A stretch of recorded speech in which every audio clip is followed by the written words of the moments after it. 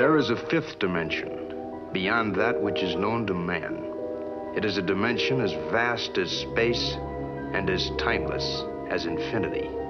It is the middle ground between light and shadow, between science and superstition, and it lies between the pit of man's fears and the summit of his knowledge. This is the dimension of imagination. It is an area which we call the Twilight Zone.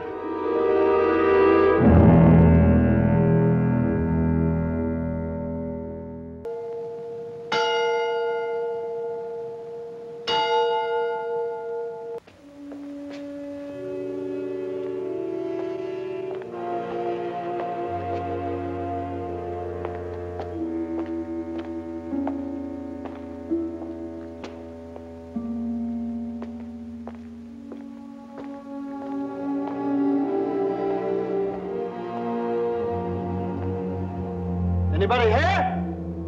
Hey! Hey!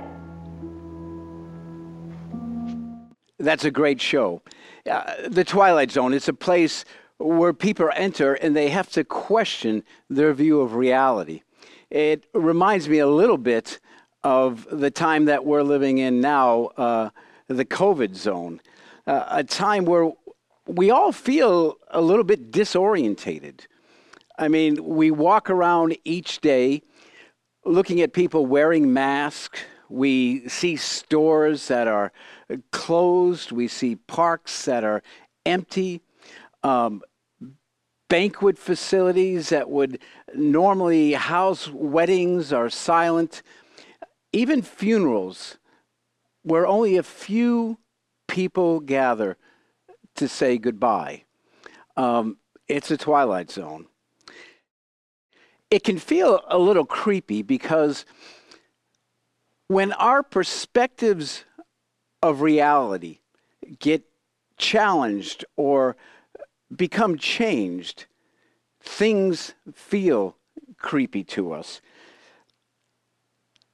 I've been thinking a lot about that. I guess I probably think about creepy things, but as I've been thinking about this whole sensation that I know just about everybody has at some point or another, that things have changed, that I'm not used to this. It made me begin to wonder, what does that mean about our interpretations of reality? I mean, if we can walk around and feel this creepy sense of change because of COVID, what should happen with our examination of reality in the light of the coming of the Christ? I mean, think about it. Jesus came into this world. He came to save it, and he came to transform it. He came to change our interpretations of reality because those interpretations, well, they were weak. They were small. They were broken and they were distorted. And they were keeping us separated from God. You say to yourself, where exactly are you going with this? I want us to use a few moments today. In light of this COVID situation where we're stopping and having to recalibrate, to even go further and recalibrate our interpretations of reality. Are our interpretations of reality real? I've heard one author one time say, reality is what it is. And that's true. It's like gravity. It is what it is. You can buck it, but gravity's going to land. Well, the same is true with reality. The issue is, what reality are we living in? Are we living in small, weak interpretations of what is real? And what impact is that having on us? Because when Jesus truly comes into a life, he comes into that life to change it. He comes into that life to realign it to what is real. Because ever since the fall, we have drifted further and further and further away from reality. And we reap the consequences, and yet somehow we don't get it. Somehow we don't understand that oftentimes the reason things go wrong in our lives is because we're heading in the wrong directions. Even as believers in Christ, we can get stuck in this place where we're trying to live out two realities. On one hand, we're truly trying to seek what God wants, but our minds are still focused by the way that this world lives. And so when we get stuck, we'll try to look at things through God's perspective, try to understand, but we'll hedge. We'll take bits and pieces that fit with what we want to see happen, with the reality that we cling to most dearly. And it doesn't work for us. In fact, we probably look sillier than even the rest of the world that doesn't believe. This morning, I want you to enter into the Twilight Zone with me for a moment, because in one sense, that's what we're doing. We're entering into another dimension. We're entering into the dimension of God and looking to reorientate ourselves to how He would have us to live. We're going to do so by looking at a very special passage. It comes from John's Gospel. It's an example and a story that John recorded that speaks to this issue, that helps us to know how to come up with a greater, a more accurate, and a more effective interpretation of reality. The story is found in the 2nd chapter of John. In the story, we see Jesus with all of his friends and with his family. Let's look at it for a moment. We read, on the 3rd day, a wedding took place at Cana in Galilee. Jesus' mother was there, and Jesus and his disciples had also been invited to the wedding. Now, let me tell you a little bit about traditional Jewish weddings. Normally, a Jewish wedding, if this was the wedding of the first married, if this was the wedding of a virgin, it happened on a Wednesday night. If it was the wedding of someone who was widowed and this was their second marriage, it would usually happen on a Thursday night. And the cool thing that would happen at these Jewish weddings is first there would be a feast.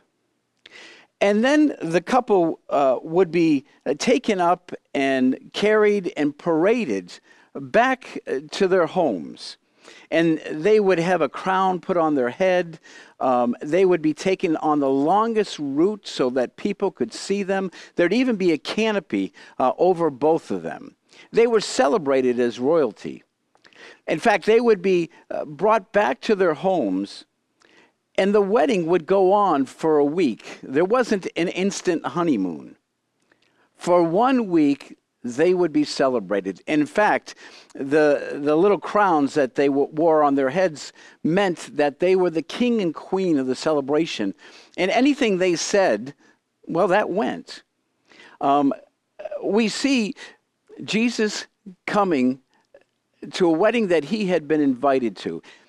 Obviously, it seems like his mom had something to do with the wedding, because we see in the scripture that she was there, and then we're told, and Jesus and his disciples were invited. So it was probably somebody that she knew a lot closer than maybe even Jesus knew on a relationship level.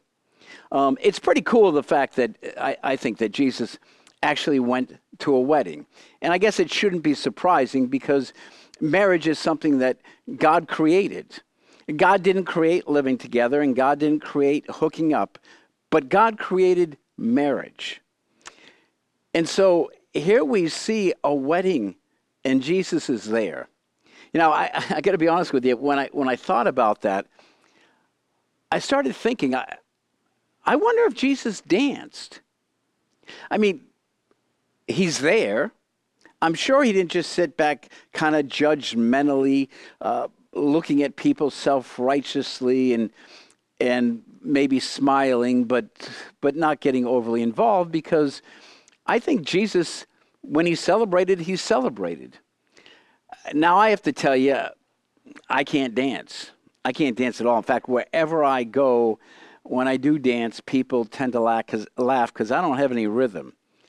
And the idea of being at this wedding honestly scares me a little bit, because I'm thinking, gosh, if I was dancing in front of Jesus, the man who was God and man, who was perfect, who probably could have danced better than it, he would have howled just watching me dance.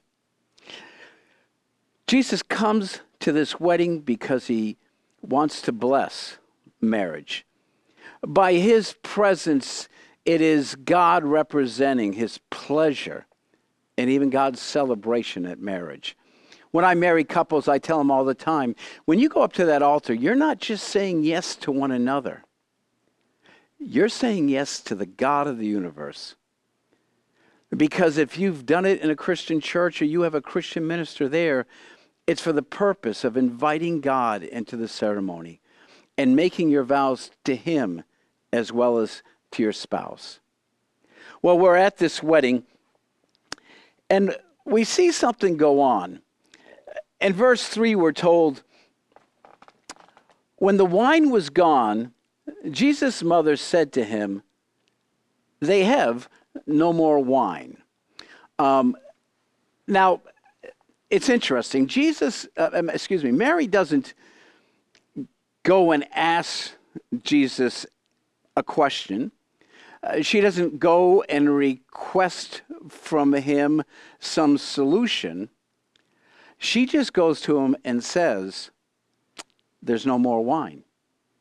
Now, being his mother, and yes, Jesus had a mother. People say, well, I thought he was God. Yeah, he was God. But God determined that in the sending of his son, he would experience everything we experienced, even coming into this world, being born as a child. And so God picked this woman, Mary, and impregnated her through the Holy Spirit, so that he was both God and he was man. And so she comes to her son and she presents this problem. Now, this was a problem because, think about it, if you're going to have a wedding that lasts for a week, if people are going to celebrate, yeah, they're probably going to need wine to make them a little festive. Now, I have to tell you, I don't drink. But I also have to tell you that if I had to go to a wedding for a week with some of my relatives, I probably would be drinking. Now, I don't think that's the reason they drank. But for 1 week, there was the requirement of the bridegroom and the bride to make sure that there was enough wine to last for a week. In fact, they could be sued if it didn't last for a week. Because under Jewish law, you didn't invite people to come to a wedding from far places, knowing that they were coming for a week, and then leave them dry. And what we're seeing here is it happened on the first night. Somebody miscalculated the guest list, or people began to crash. We don't know, but we know this. On the first night, something went wrong. And so Mary took the problem to Jesus, didn't make a request, but even Jesus, being fully God, grew up with a mother, and he knew what his mother meant when she said, well, Jesus, there's no wine. He knew that she was bringing the problem to him. And so what we find next is what I call the great question. Look what we read. In verse 4, Jesus says, woman, why do you involve me? Jesus replied, my hour has not yet come. Now, why is this the great question? Because when we talk about interpretations of reality. This question is one that helps us to get there. Jesus is saying to her, why do you involve me? And notice he says, my hour has not yet come. Jesus was a person who always knew where he was, what time it was, and what it was that he should be doing in his life. And from that, we draw, I think, a very important principle when it comes to living with a strong interpretation of reality. And that principle is this. Weak interpretations of reality don't ask, what does this have to do with God? Weak interpretations of reality don't ask, what does this have to do with God? If we're going to live in reality, if we want strong interpretations of reality, then we have to be living each day knowing that reality is determined by God. And if I want to live in reality, if I want to have a life that makes sense, if I want to live a life that doesn't waste time, then the only way to do that is to be looking at where I am and what I'm doing and what time it is and asking, what does this have to do with God? Too often, that's not where our heads are. Too often, our heads are interpreting reality through fear. Too often, we look at the world and we see what is potentially dangerous or scary or would put us in a position where we would have to risk something important. And instead of asking, what does this have to do with God, we just simply look through the eyes of fear. And we respond through those eyes. Fear's an awful thing, but it can move people for sure. Because we'll either be moved by faith or we'll be moved by fear. You see that today in our world. You see people who are legitimately concerned about the COVID virus and legitimately concerned about not spreading it, but those same people are not living in fear. They're not walking around asking, do I have it? And if I have it, I'm going to die. They know that God's in control. They know that God numbers their days. Do you live your lives interpreting reality through fear? Others do it through money. Their interpretation of a life worth having is one in which they have plenty of money so they can feel secure, so they can do what they think will bring them satisfaction and joy. Money becomes everything. It interprets to them whether they're successful and even whether God is pleased with them. The problem is money is no way to interpret life, because what you'll end up with is greed. Others do it through ambition. They interpret life through the lens of ambition, through the lens of production and striving. The problem is when they fail, when they fall down, when things don't go right, they settle for this weaker interpretation of life that says, you're not good enough. You're not there yet. You're a disappointment.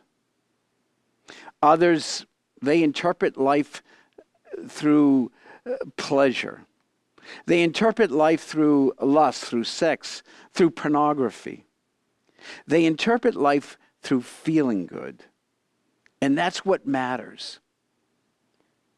And yet through that weak interpretation of life, in the end, what they find is they eat away their souls. They ruin their marriages and their relationships. They leave a legacy of sorrow and not of strength and integrity. Others go through life with this interpretation that what matters is to be validated by others. What matters is to fit in, to be made equal with others, to be able to enter a room and not feel self-conscious. And yet, because that becomes their interpretation of reality, they always feel self-conscious.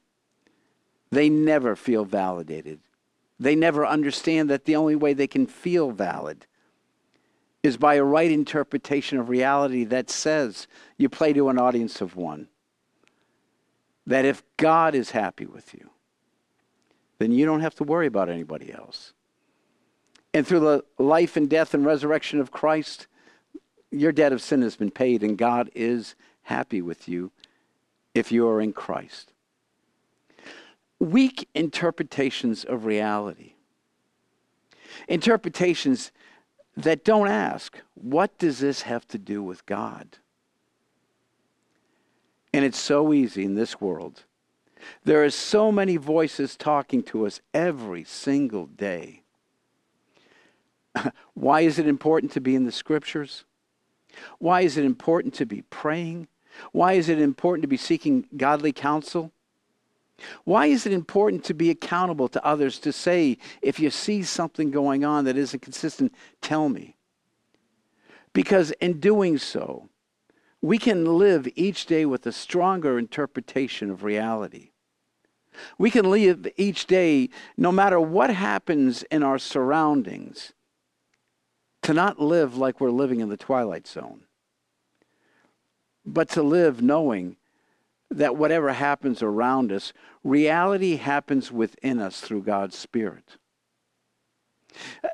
Jesus gives us the great question to ask, what does this have to do with God? How does what's going on around this world have to do with me if it doesn't have to do with God? It's a powerful question. But we see a great question. We also see a great answer. Look what we read. Verse 5, his mother said to the servants, do whatever he tells you. Now I love that. Think about all the implications of that answer. It's a great answer because she says reality is interpreted by him. If he decides, I'm not going to do anything about this. This isn't my problem. This doesn't have to do with what I have to do with. Then she says, that's the interpretation we go with. Now, the wonderful and the beautiful thing is, Jesus got it.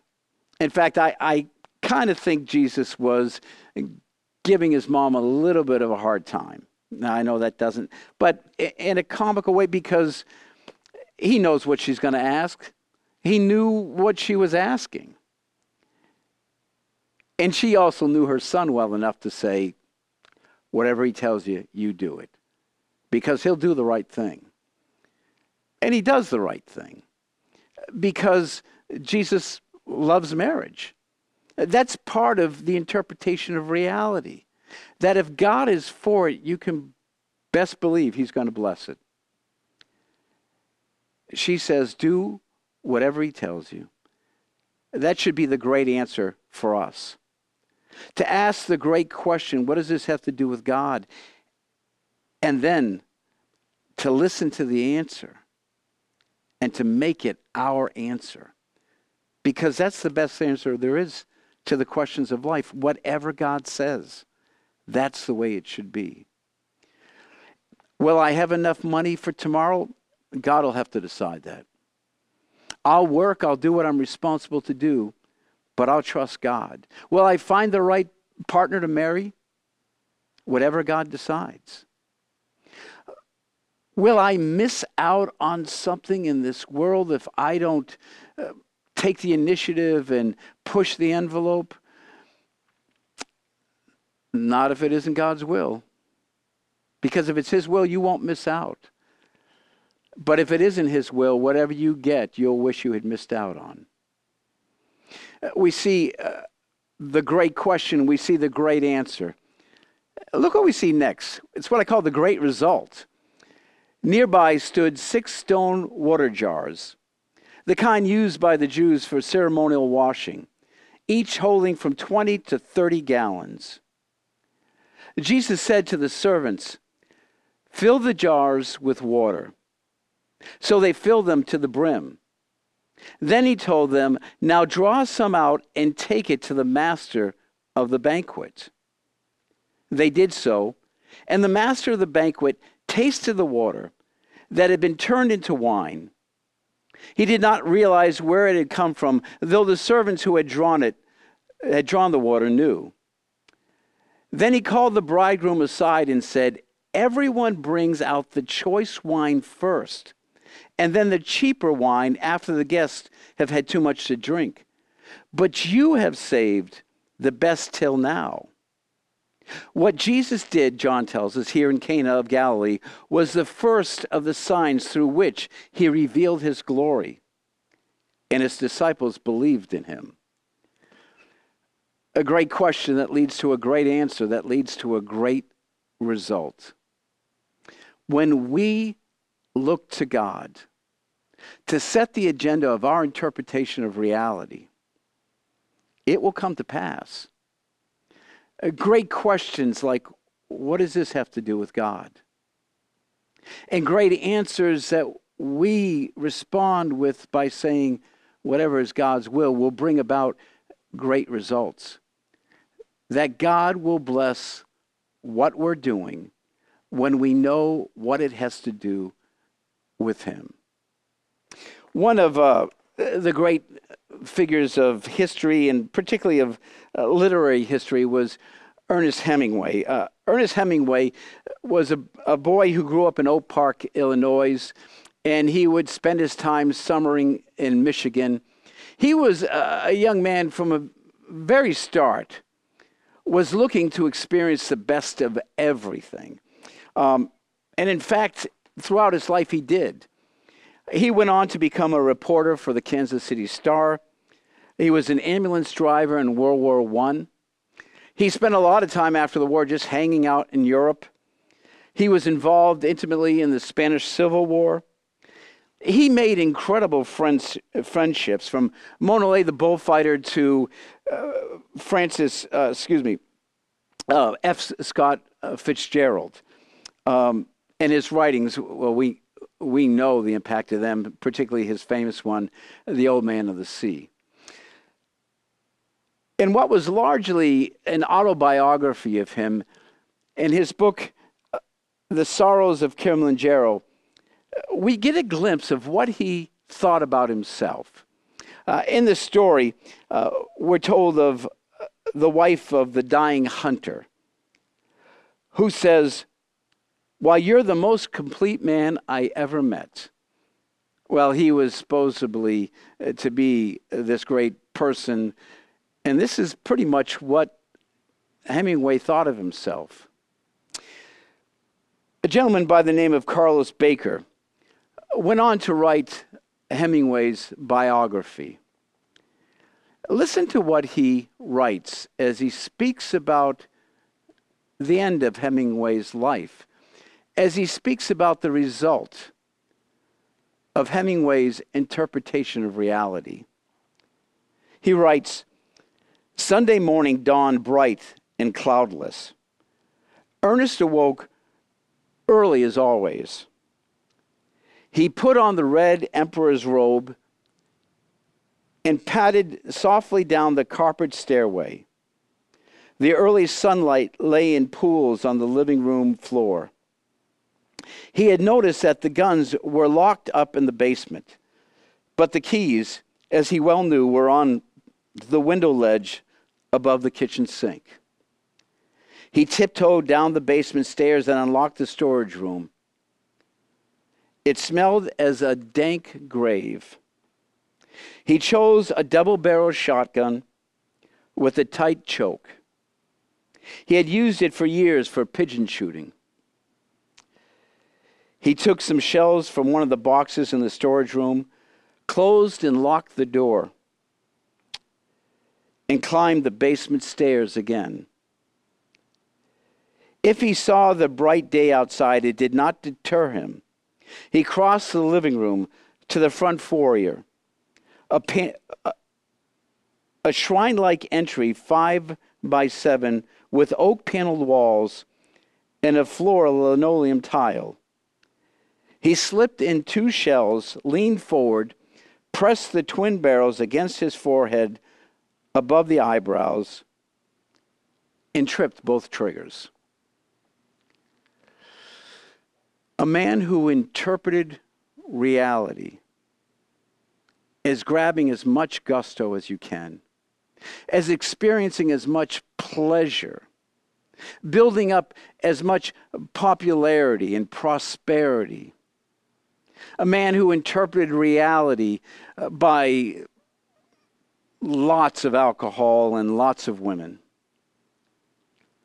And in the end, this man put on his red emperor's robe. And when the wine had run out, the interpretation of his reality had run out, and he took his own life. You see, the wrong interpretation of reality will leave you with no life worth living. When we have the truly real interpretation of reality, one that is strong and cemented in the truth and the Spirit of God, our lives end much differently. We see it in the life of Jesus, who despised the shame of the cross. In other words, he looked beyond it. It meant nothing to him for the hope of what was to come. And what was to come? Salvation to the world, grace to all of us. Jesus came to bring us life, to bring us eternal life and abundant life, as determined by an interpretation of reality set by God. So this morning, I want you to reflect on that. I want you to think about it throughout the week. I want all of us to keep asking the question, what does this have to do with God? Am I doing what is politically correct, or am I doing what is spiritually correct before God? Am I living in fear, or am I living in faith? Am I desperately trying to please someone or please a crowd, or am I just trying to please God? What I call truth, is it what the world is telling me that is true? Or is it what God's Word is telling me that is true? Look at your interpretation of reality. Ask yourself the question, does this interpretation hold up? Or has it led me down the wrong road over and over again? Because maybe it's time to change your interpretation of reality. Let's join our hearts in prayer. Father, give us bold hearts. Help us, Father, to keep our head above the crowd. Let us look at where we are and what we're doing and what we should be doing. Help us to enter the events of the day looking at how you would have us redeem them and not just join in with others.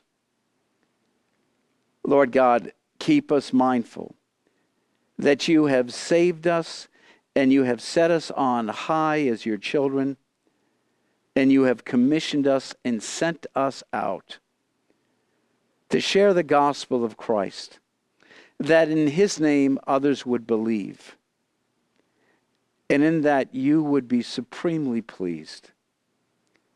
We thank you for your grace. We thank you for the love that you have for us that never goes away. Help us to live for you in all things, that we would not be deterred or distracted, that we would not feel that creepy feeling of being outside of reality, but that, Lord God, wherever we are, we would know it's real because you are there. We pray this in Christ's name. Amen.